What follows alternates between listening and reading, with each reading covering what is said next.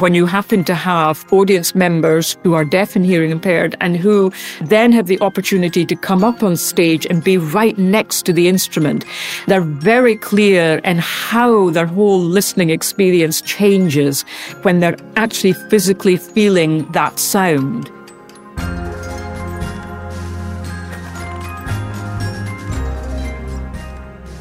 Welcome back to Cadence. I'm Indre Viskontas. This season on Cadence, we're telling the stories of people who experience music differently than the rest of us. Those who use music as a form not only of expression, but of communication, of a way to be heard by a society that ignores or outright silences them. In this episode, you're going to hear from two percussionists who have built successful careers as performers and composers, not just despite their hearing challenges, but in service of them, and in the process have reshaped the musical landscape for the rest of us. First, we'll talk to Ethan Castro. He's the founder of the tech startup Edge Sound Research and a newly minted PhD in digital composition. Ethan was born very prematurely, and as a result, he was hard of hearing. As a child, he watched his dad move to music he couldn't hear, but he quickly learned that if he hugged the speakers, he could feel it. And eventually, defying the advice of his doctors, he went on to pursue a career in audio engineering. And then, we'll hear from one of his inspirations, Dame Evelyn Glennie, known worldwide for her performances and credited as the first full-time professional solo percussionist. She's also deaf and uses her entire body as a resonating chamber, teaching the rest of us how to listen. Without further ado, here's Ethan. My name is Dr. Ethan Emmett Castro, and it's a very fresh thing for me. But I'm a hard of hearing musician, an inventor, and all this other stuff, also with Tourette syndrome. So I have like a fun double whammy that influences my approach to music and the sonic world. Let's go back to the beginning. What caused your hearing to develop differently? Yeah. So, fun story. I was touch and go for a while as a kid. You know those things where it's like you come out stillborn and they're like, well, this is going to be an interesting life. But at the beginning, the first time I came out, my ears weren't fully formed. And so the ear canal that drains mucus, obviously didn't work. And so I had what's normally a very typical surgery, which is you slice the eardrum open, you put the ear tubes or the tympanophobes or something like that. The tympanostomy. I can never say the word. Something about the tympanic membrane, they cut it open, they put the tubes in. Yeah. But I had 3 sets of those because just because they put the tubes in doesn't mean that it solved any problem. But that was enough to make enough scar tissue. But something else that happened because I was also a very premature baby was that the nerve going to the brain also doesn't accurately transmit the signal. So there's 2 types of hearing loss, the conductive and the sensory neural, which is not what you look for in the resume for an audio engineer and a musician. Can you describe what your hearing is like? And do you have corrective devices or enhancement? I used to, because that's just the thing you did. But here's the thing, right? The whole idea of the metaphysics of perspective, I think, or whatever. Your green is different from my green, right? If I see green and it might be purple to me, but it's blue to you, and we keep calling it green, then who are we to know that we're not actually hearing or seeing the same thing?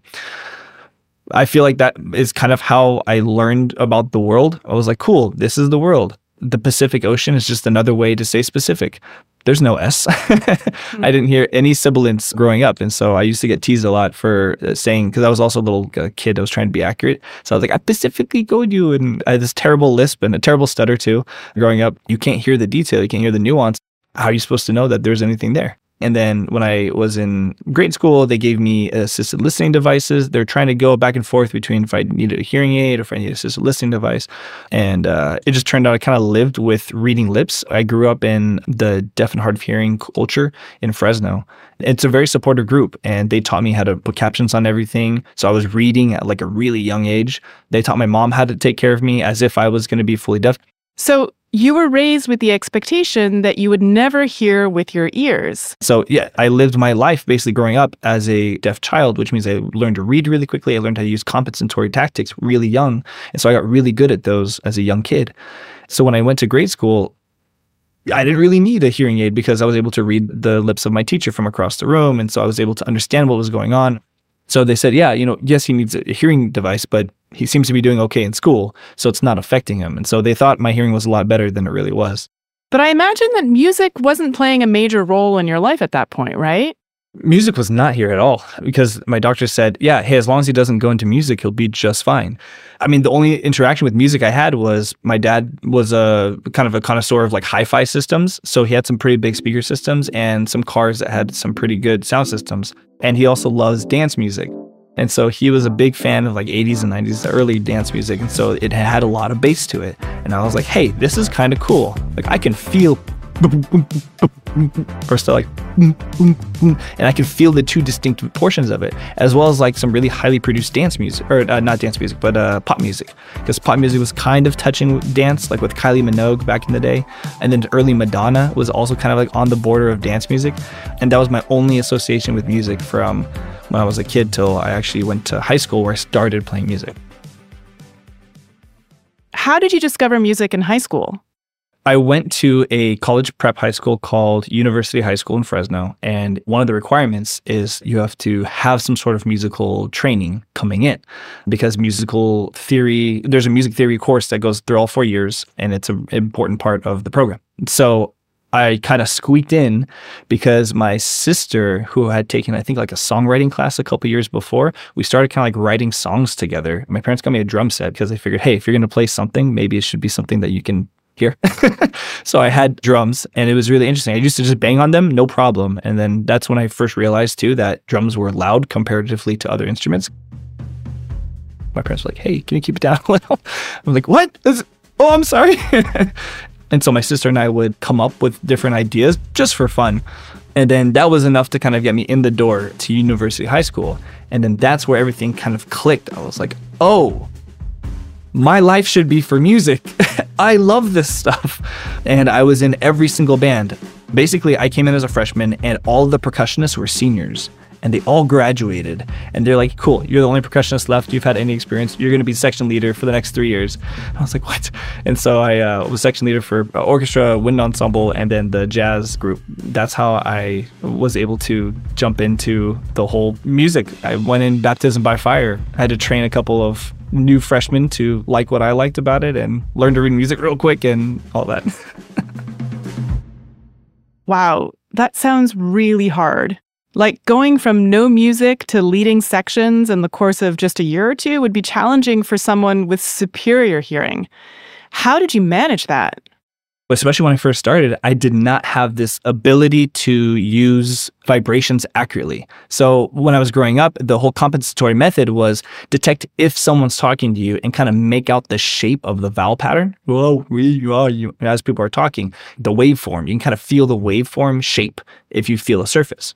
And so that's what I was taught. Feel the desk as your teacher's talking to you, so you can kind of make out the waveform, look at the lips to be able to learn the plosives and the sibilants and phonetics, and then put together the phonetics, what you know the phonetics sound like in a clean environment, plus the waveform of the teacher, and that's how you can put together the articulation of a word. That doesn't happen in music. Music is just like, yeah, there's no phonetics, there's no articulation. It's just everyone's facing the other way of the room. And you have to try to be able to pick out what people are doing, or if there's a piccolo or a flute that's on the other side of the room and they're playing a figure passage and that's your cue. It's like, how am I supposed to know that that's actually playing? So I had to really learn a lot about every instrument, how they work, and what position, hand positions would make what sound. I used my eyes a lot to be able to read what people were doing and follow people's moves. And then I try to listen to the song or to the piece separately so I could kind of pick out different cues, or at least kind of listen to it like a popular music song where it's like, yeah, here's my part. Da-da-da-da. Wow. I just play my timpani. And then over time, I think I got more and more familiar, since I used to hang out with the low brass guys and gals in the back of the room. They would show me how things are. I would say, can I feel the bell? They're like, well, sure, I guess, why not? So I was like, just trust me. And then I would touch the bell and I would start feeling the vibrations, and I could tell that they felt different than what the timpani would feel like. But at some point, there was a connection of similarity between the two of them. And that's when I made the connection. I think roughly around my senior year of high school, I made the first connection that I could tune the fundamental of the timpani to what the low brass was playing. And I could at least be in tune with them. So regardless of everything else that's happening, or even if it wasn't in tune with the rest of the ensemble, I could start feeling the rub between being a little bit off timpani to low brass. And I thought, okay, even if I'm not accurately perceiving the pitch, as long as I tune with the low brass, I can at least be in tune with them. I was always like just below like second chair for most stuff because I never had the affinity for pitched percussion because obviously, right? That was the hardest part for me to get. I started getting better at it towards the end of my undergraduate. I went to Fresno State, and they have a great music program. I was in every top group, but I was always second, and I preferred to be second because I don't know if I was confident enough in my abilities to be responsible for everybody else's position. But at least the percussion sectionals, people were very kind and say, hey, no problem, man. Let's do it again. Hey, no problem. We can run it through again. No problem. And that was helpful. So once you graduated from college, how did you end up in audio engineering? At this point, at the end of my undergrad, I had been going up and down to Los Angeles quite a few times. For people that I met at CSU Summer Arts, they have this program every summer called Summer Arts where you can take 2 units or something like that, basically a semester's worth of class, and condense it down to 2 weeks. So it's a very intensive. And one of them was a commercial music writing course. And I was always interested in like production. So I get the call in graduation saying, hey, we have a gig with Disney. And I was like, what? I was like, all right, let me call you back. Let me walk across the stage real quick and I'll call you back and get the details. At the same time, too, all of my professors were kind of like, this kid's not going to do anything. He's too much trouble and whatever. And so I go over there and I give him a hug and I was like, I just got a gig with Disney. I'll see you. They're like, what? And then they're, give me details. So the LA Chamber Orchestra was working with Disney and they were actually doing the live orchestration to this animation, the old school animation, like the original stuff, the Steamboat Willie. Yeah, it was like the 75th anniversary of that stuff. Fantastic orchestra, yeah. Holy moly. And they needed help because the animation's pre-done and you have to synchronize the orchestra to the animation. You can't slow the animation down to match the orchestra. That started me being in LA. We actually got a place and we made it a production studio house. So we had 3 studios in this one little spot and we would be running nonstop sessions. I would do technical things and they would do different engineering mixing things. It was really technologically advanced for a studio, but we were really involved in the music industry for a while. And then by the time I finished my program at CSU Northridge, we had been working with Warner Music and Universal and Sony. And we were definitely a songwriting house where we would be able to churn out 3 different tracks a day per station. Wow, that sounds prolific. And clearly you have a mind for the technical stuff. And that's when I started looking and touching the speakers because they're my own speakers. So I started disassembling it and touching the driver. And that's when I started realizing that just like the timpani, the speaker driver, the bass driver could be used to be able to glean important information. That's when I noticed that I can walk into any studio, touch the speakers, and be able to understand exactly what was happening in the track. If there was some mud in the vocals, if the drums were interfacing with the bass, normally something that would take a while for someone to get used to the room first and then say, okay, now that I'm used to the room, I can figure out what's going on here. I just walk up, put my hand on the speaker and say, hey, you have mud at this exact frequency at this exact spot. In the same time, I could turn out 2 or 3 more tracks than a normal engineer. And when I applied to the PhD program at UC Riverside, that was certainly a thought going into it, saying, I wonder if I could explore that relationship a little bit more. I didn't expect to look at technology and make a new technology. I was just looking at exploring why am I able to do that and what are the mechanisms and how to enhance it. So that's when you began to study exactly how you're able to distinguish different sounds through touch? When I started to research this interaction between the sense of sound and the sense of touch, I thought part of it was my own imagination and part of it was some confirmation. And I had been using other modalities at the same time. I still had my graph on the screen. I had my spectrum analyzer. I had my waveform oscilloscope and stuff on the screen. And so I wasn't sure if I could 100% go just on touch. I knew that I could rely on my sense of touch for a large portion of it, but I'm such a visual person because of the hearing loss as well that I was afraid that some of it might have been because of the visual aspect as well and that maybe my sense of touch was overcompensated. And then I started looking up all the other documented reports, the literature that shows that deaf and hard of hearing students, even former musicians, all shared the same experience. In particular, Dame Evelyn Glennie, who has her hearing essay that says that if we can feel the lower frequency vibrations so clearly, why can't we hear the higher frequency vibrations through the sense of touch also equally as clearly? Since hearing is just a form of touch, and the sound waves are touching your eardrums just as they're touching the rest of the skin on your body. Yes, it may not be as sensitive, but a sense of touch is still a sense of perceiving vibration. So then I started really diving into, okay, what are the types of skin cells that are responsible for detecting vibrations, and what types of vibrations can they feel? And it turns out that the mechanical receptors and the different types of mechanical receptors or mechanoreceptors in the skin that detect a certain different frequency ranges. And if you combine them together, as well as the subcutaneous frequency response of your actual tissue, then if your brain is used to it, you can formulate this sense of vibration. It's crazy. And it's like, wow, this is something that every deaf and hard of hearing person probably in the world has done, even if it hasn't been studied, but it's certainly an experience that we all use as a necessity to be able to interact with the sonic world. And so that's where the thought came up of, if there's a way I could just flatten out the curve and make those higher frequencies just as present, or at least a little more present than where they are currently, then perhaps we might be able to get to a point where hearing is not necessarily 100% reliant just on speakers and microphones and eardrums, but it could be like, hey, a thing could be a speaker, and that if you touch it, then you can get that information directly to your body. So that's what you're hoping to accomplish with your new tech company, Edge Sound Research. How did it all come together? Yeah. So as a bunch of students at UCR, I was just trying to get a grant to build it, just to build a prototype. And essentially, I needed to build the prototype to perform my dissertation piece. So I joke to my co-founder all the time. I asked him for 2 weeks of his time to help me get a grant to make this technology that I could use for my dissertation piece. We pitched it to the university. They said, hey, you should start a startup company, because you're not going to get this grant because there's a bunch of other professors with much higher pedigree and research labs that have done this a million times, and that they're going to go with that one bureaucratically, politically. But you guys have something very interesting, and we'd love to see it actually go through with it. We made a division of my existing company to start receiving grants for student startups. And we had to come up with a name. We're like, well, Edge Sound Research. It's research on sound, and we'll keep it under the Edge moniker that we already had for Edge Original. The investors said, we like the fact that you're completely thinking differently, and we want to invest in you guys. So that's what we've been doing for the past 4 years at this point now, is trying to figure out what's blocking this type of technology from coming to fruition and what is blocking it from becoming commercially viable. And so thankfully, several large-scale venues are partnering with us to start it off in a section to gather feedback so we can take it back, refine it, and actually create a version of it to implement through an entire section or entire ring around the bowl.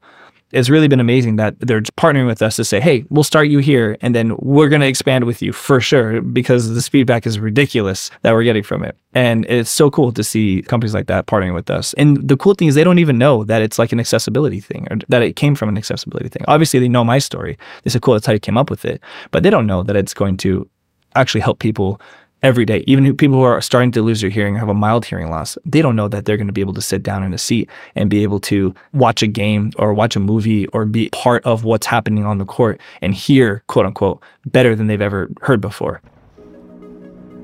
And my overall goal here, at least with this one technology, is it should be invisible. It shouldn't be something that you're actively going towards and saying, this is my accessibility thing. It should be cool technology that built in has these nascent benefits for these other populations that you don't have to think about, because it's such an integrated solution that it addresses all aspects of it at the fundamental level. That's a good technology.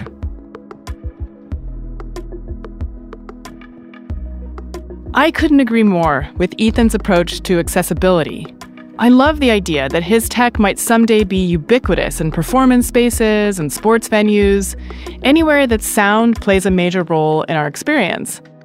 What separates his tech from other haptic devices is this insight that the higher frequencies, which are harder to sense through touch, can be translated into a signal that our mechanoreceptors can accurately distinguish and make sense of, with a little bit of algorithmic retooling. So much of hearing is in the brain, not in the ears, and he's tapped right into that. We'll hear from Ethan again in a future episode, but for now, let's turn to my conversation with Dame Evelyn Glennie, the world's first full-time solo percussionist who also happens to be deaf. Or maybe she's found a way to use her unique way of sensing sound to not only thrive as a musician, but to open up a whole new sonic world to the rest of us too.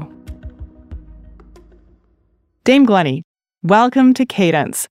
Tell us about your early childhood experiences. What was the environment like that you grew up in? I was brought up on a farm in the northeast of Scotland, and really the farm life and the farm environment was my orchestra. And of course, you're dealing with a soundscape that is about nature, about machinery, about livestock, and so on. So there's a real mixture of sounds that are very emotional sounds. And they're also sounds that ignite responsibility and trust, especially when you're around machinery and around livestock. And so it's the kind of sound environment that really taps into many aspects that become very useful as you're growing up.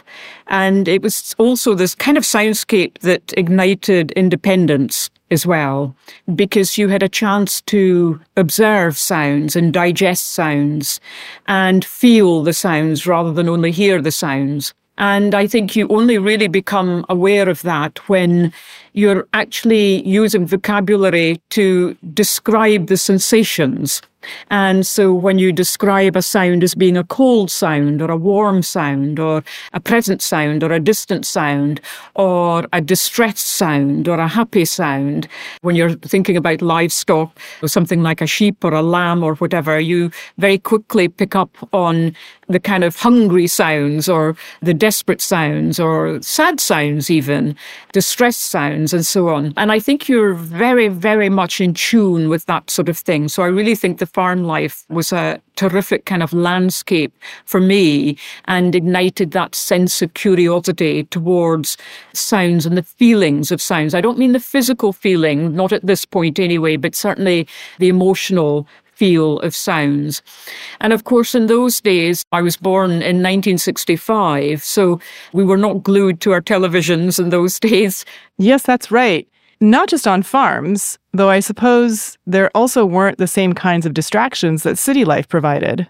Our social lives were meeting other people, having friends round, having relatives round, and so on. And it meant that we were always creating our own entertainment. So many of the farmhouses actually had pianos, can you believe? Because there's usually someone in that family who could play by ear. And this was the Scottish traditional music. So there's someone who could perhaps play the piano, someone could maybe play the accordion or the fiddle or sing. And of course, storytelling and poetry were very much part and parcel of that kind of social entertainment, really. And so again, this was creating the landscape of having the balance between playing by ear and really listening. You're not just listening to the notes or listening to a melody, you're listening to how all of that is projected. And so you almost have the body language of the music, the body language of the sound. And that was fascinating for me. And I very much enjoyed these kind of spontaneous occasions because we weren't looking at music as being right or wrong, good or bad. We've lost so much of that spontaneous music making at home. Did you also have music training in school? I went to a tiny country school just very close to the farm. It was in the middle of nowhere, literally in the countryside. Once a week, the entire school had a music lesson, a general music lesson where we would sing, we would play the recorder, we learned how to play the recorder there, we would deal with folk tunes and all sorts of things. We were taught how to read the basics of music. So by the time we left that school at about 11, 12 years old, we could all read music. So when did you first notice that your hearing was different from the other kids? I began having issues with my hearing from the age of 8, and I had no idea at that time that there was any kind of hearing impairment happening. It was just simply sheer pain in the ears, especially if I went outside, and if it was really windy or if there was a lot of noise or something, then it would really ignite a lot of pain in the ears. One of the things when I was at primary school in the tiny little country school was that the entire school had their hearing tests on a regular basis, maybe once a year. So someone, an audiologist, would come in and our hearing was tested. The audiologist noticed something not quite right. And so she had alerted the school, who alerted my parents and so on. And then we had more tests with another audiologist. Eventually, I was kitted out with hearing aids. And that was kind of useful as regards to speech and so on. But as soon as I started playing music, it was incredibly distracting. It just boosted all of the sound. And then I just simply could not decipher where, what, or anything. It was just this kind of barrage of sound. And so I just found great relief taking them off and actually just having peace in a way with the sound. Then again, I put them on for normal things and for school and so on. And then when I went to secondary school, I was obviously continually being tested. And so the nerves of the ears were deteriorating. And I was becoming more and more dependent on the hearing aids. And then I was kitted out with a phonic ear, which is a device that the teacher also wears so that the teacher can walk around the classroom and you can still pick up what the teacher is saying. And then I went to a larger comprehensive school, and really the headmaster made absolutely sure that music was a very important part of the entire school. So music was a very important subject because he realized the kind of offshoots of music, the impact that music has in really kind of building lots of disciplines and lots of bridges as well. And the school was just full of music. There's music everywhere. And a large proportion of the staff also played music. And so they were involved in the school orchestras and bands and in the shows and all of that sort of thing. I really loved the piano, but I wanted also something else to go alongside that. And I saw percussion and I thought, I'd really like to give that a go. We had one very good percussion teacher and his background was the army. And so he was very disciplined as an all-round musician. So eventually I was given the opportunity to meet with him, to do a little audition, as it were. The audition actually only lasted a few seconds because he basically said, take the snare drum away for 1 week and I will see you next week. So I had the snare drum and I had no stand, no sticks. It was literally the snare drum. I had no idea what to do with it. So I looked at the snare drum over the course of a week, and then eventually I sort of tapped it, and then I thumped it, and then I tickled it, and I scraped it, and I did all sorts of things, and realized that it resonated in different ways depending on the surface that it was on. And at this stage, I was quite dependent on hearing aids, and the hearing aids was boosting the sound, but not giving me the clarity. So actually, a lot of soft sounds were much more pleasant than loud sounds, but my instinct was to play everything really loudly because I felt I needed to hear that. So I hadn't yet reached the point of discovering that the body is like a resonating chamber. So the following week, my teacher asked me how I got on, and I said, well, I had absolutely no idea. And he said, Evelyn, please create the feel of a tractor. And I thought, okay. So in my mind, I was thinking about tractors because my dad had just bought a brand new tractor and it had a cab. The engine was like velvet and it was just a smooth sound. So my hand just went over the head like this, like a bit of velvet, really. And of course, I wasn't going to create the actual sound of a tractor through the snare drum, but the feel of it I could. We also had the old rickety tractor that did not have a cab over it, and it had a much more basic engine, and it kind of chugged along. So there I was with my hands chugging along on the snare drum head. And what was happening here was that my teacher was drawing out the story of this young girl trying to get the feel of the tractor and using the body, as it were, manipulating the body to get these sounds. There was this complete and utter freedom to decide what kind of tractor I wanted to feel. It was fascinating because that really had a massive impact, not only on my connection with sound, but also how I then treated new music. So receiving pieces from composers and thinking, right, how am I going to play this? What do I want to say with this? What's the emotion behind this piece of music? Rather than starting from the percussionist point of view, then musician, then sound creator. I love this image of you as a child experimenting with the snare drum and the insight that you and your teacher had that music is about communicating something, telling a story, not just making noise. So how did you ultimately decide that that's what you wanted to do as a career? When people ask me, well, what are you? What do you do?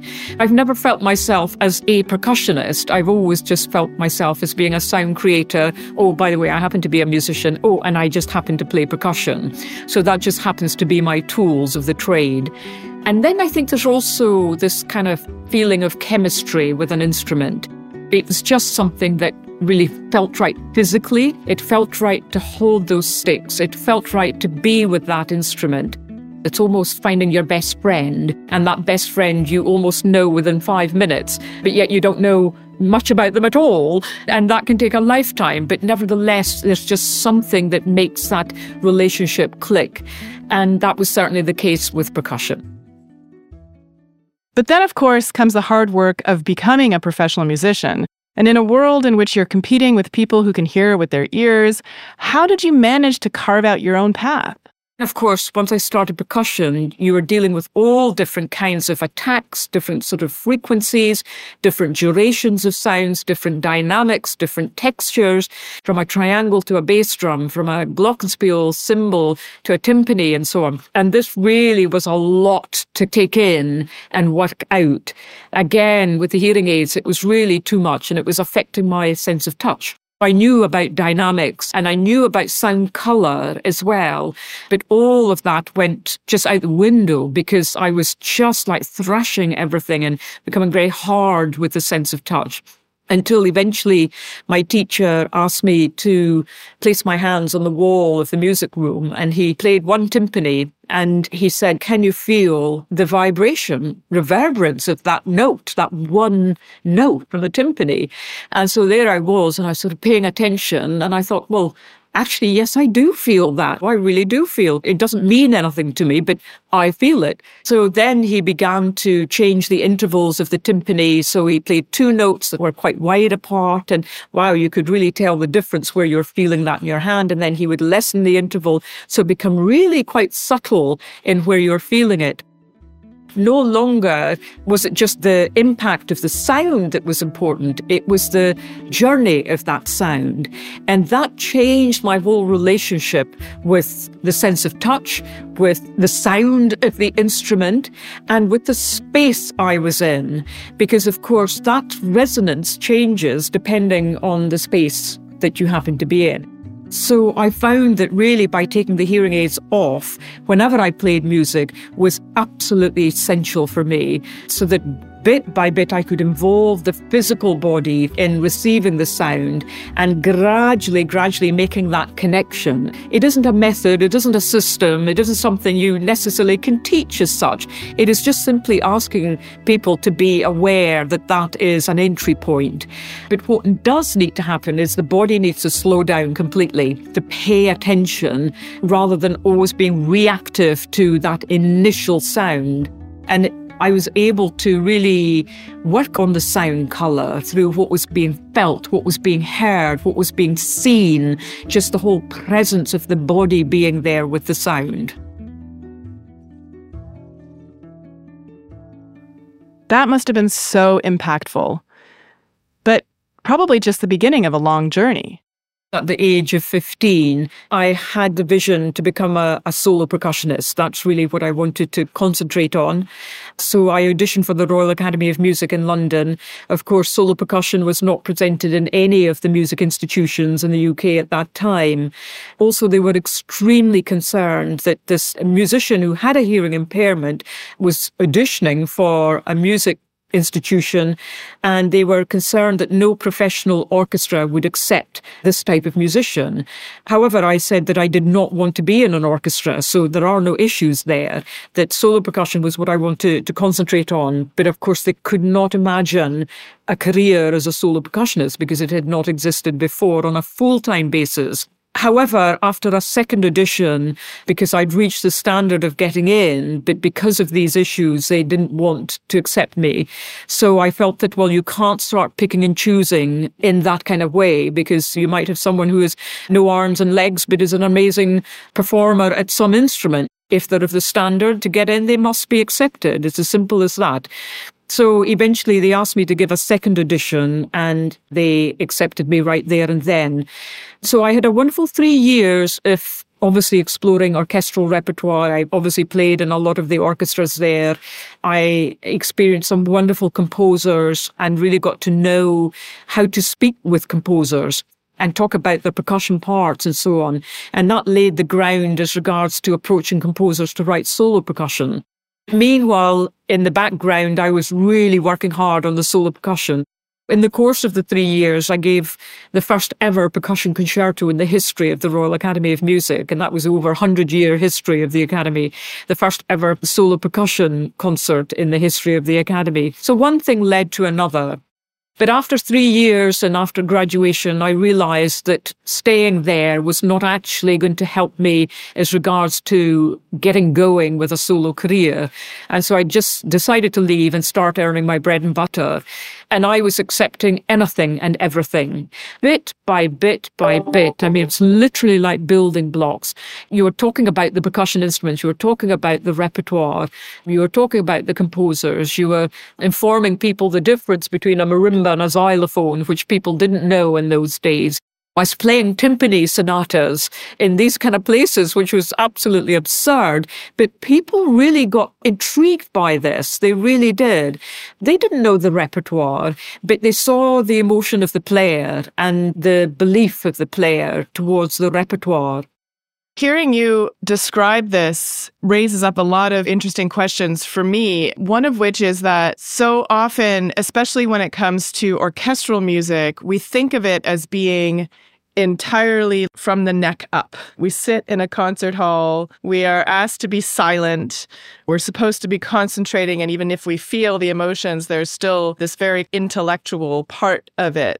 But what you're describing really reminds me that we're missing out on the embodiment of the music, which is so tied to, I think, how our species evolved to make music and how kids make music and how all this works. I think when people watch you perform, there's like this intuitive sense of the involvement of the body and all of this other resonant space. But what do you wish would happen amongst the audience in a concert hall to give them a fuller experience of your performance in particular that maybe is outside of the cultural norms at the moment?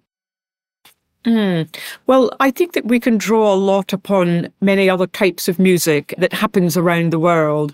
And when we see the kind of environment that music is being played. So we're glued to or hostage to our concert halls. And you're right, we know exactly where the orchestra will be. They will be more than likely on stage, and we will be facing that way. And we know where people are sitting and so on. So that is all predetermined.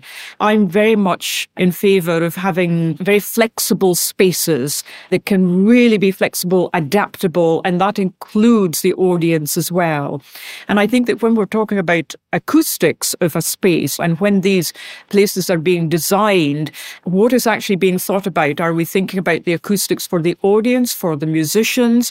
And what are we feeding acoustically? Is it that oral experience, in which case some places do remarkably well and some places less well? Or is it that bodily experience, that physical experience, or do we have to bring in other things in order to feel that? Like in a cinema situation, we've seen how that kind of landscape has changed over the years by the 3D sound or the surround sound or things suddenly being felt through our seat and so on, where we almost feel as though we're in that set and the planes are flying past us and going in different directions. We don't quite have that in the same way as when we present concert music. And the question is, do we want it? Do we need it? Is it going to change our experience dramatically? I don't know. But what I do know is that there is a considerable difference in being on this side of the, in my case, percussion instruments than being in the first row or 10th row or up in a balcony. And this really comes to the fore when you happen to have perhaps audience members who are deaf and hearing impaired and who then have the opportunity to come up on stage and be right next to the instrument. And they're very clear in how their whole listening experience changes when they're actually physically feeling that sound. As soon as they're close to it, they just can't get over, wow, how expansive that sound is. It's not that I'm necessarily playing it louder. It's the fact that the vibration is literally engulfing their whole body. So what needs to change? I actually don't know, other than the fact that it would be great to be able to play music in so many different spaces and environments than we currently do, but also allow people to be flexible in how they can observe that music. During the pandemic, I think that we were hostage to our computers and our phones and this and that. So a lot of our listening experience really was through mechanical means. And well, that removes most of the physical aspect of what you play, which is why, for me personally, I wasn't engaging in making music during the pandemic, or I had no inclination to perform my living room or something, because that isn't the experience that I get when I'm in a space and where that mindset is giving the music. And as soon as we were able to open up again, crumbs, it was as though the sunrise had happened again on your snare drum. It kind of came to life again. And because it had space to speak, it really did. And people were listening with kind of keen senses. And it's quite fascinating, you know, when something is removed for a while and then you have that opportunity again. It's almost like playing to a group of 5-year-olds who have never seen a snare drum before. And the wonderment is just incredible because they're not viewing it from a percussionist's point of view or a musician's point of view or anything else. They're just seeing it from their own perspective, their own incredible imagination. That's what you want from a performance, is for people to be part of that performance. And that's why I believe that everything we do is like a world premiere, because we're all involved in that. Listening to Dame Glennie underscores so much of what Ethan is working to accomplish. This goal of not just providing access to sound to those whose hearing is impaired, but also to bring all of us into the experience in a visceral way, engaging our bodies, not just our brains. I wish I could be a fly on the wall on the day that Evelyn gets to sit in a chair enhanced with Ethan's tech, and to consider the implications of playing in a space where everyone's chair is practically on the stage, feeling the vibrations before they disperse into the ether. Yes, heavens, I would like for every household to have a musical instrument. I'd like every school to see how important music is, and for all schools to have that opportunity to be creative through all of the arts, of course. But music is something that can really build bridges, I think, in very profound ways. It ignites so many other types of emotions, mentally, physically, you name it. It's almost like an investment, really, in our lives, and it's never too late to start, and really igniting this feeling that we live in a very musical world. Sound is all around us, and we live in this incredible orchestra called Earth, and we are the musicians, we are the composers, we are the improvisers, we are the notes on the page, as it were. If you can imagine us as little notes, like tadpoles on the page, each one with its own personality, character, sound colour, you name it.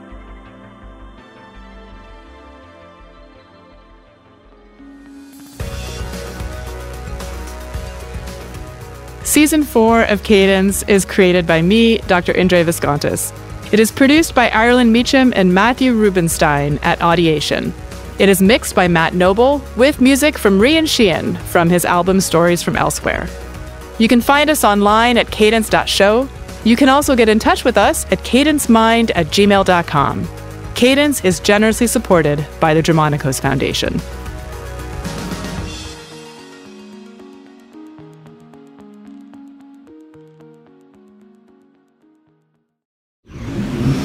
Audiation.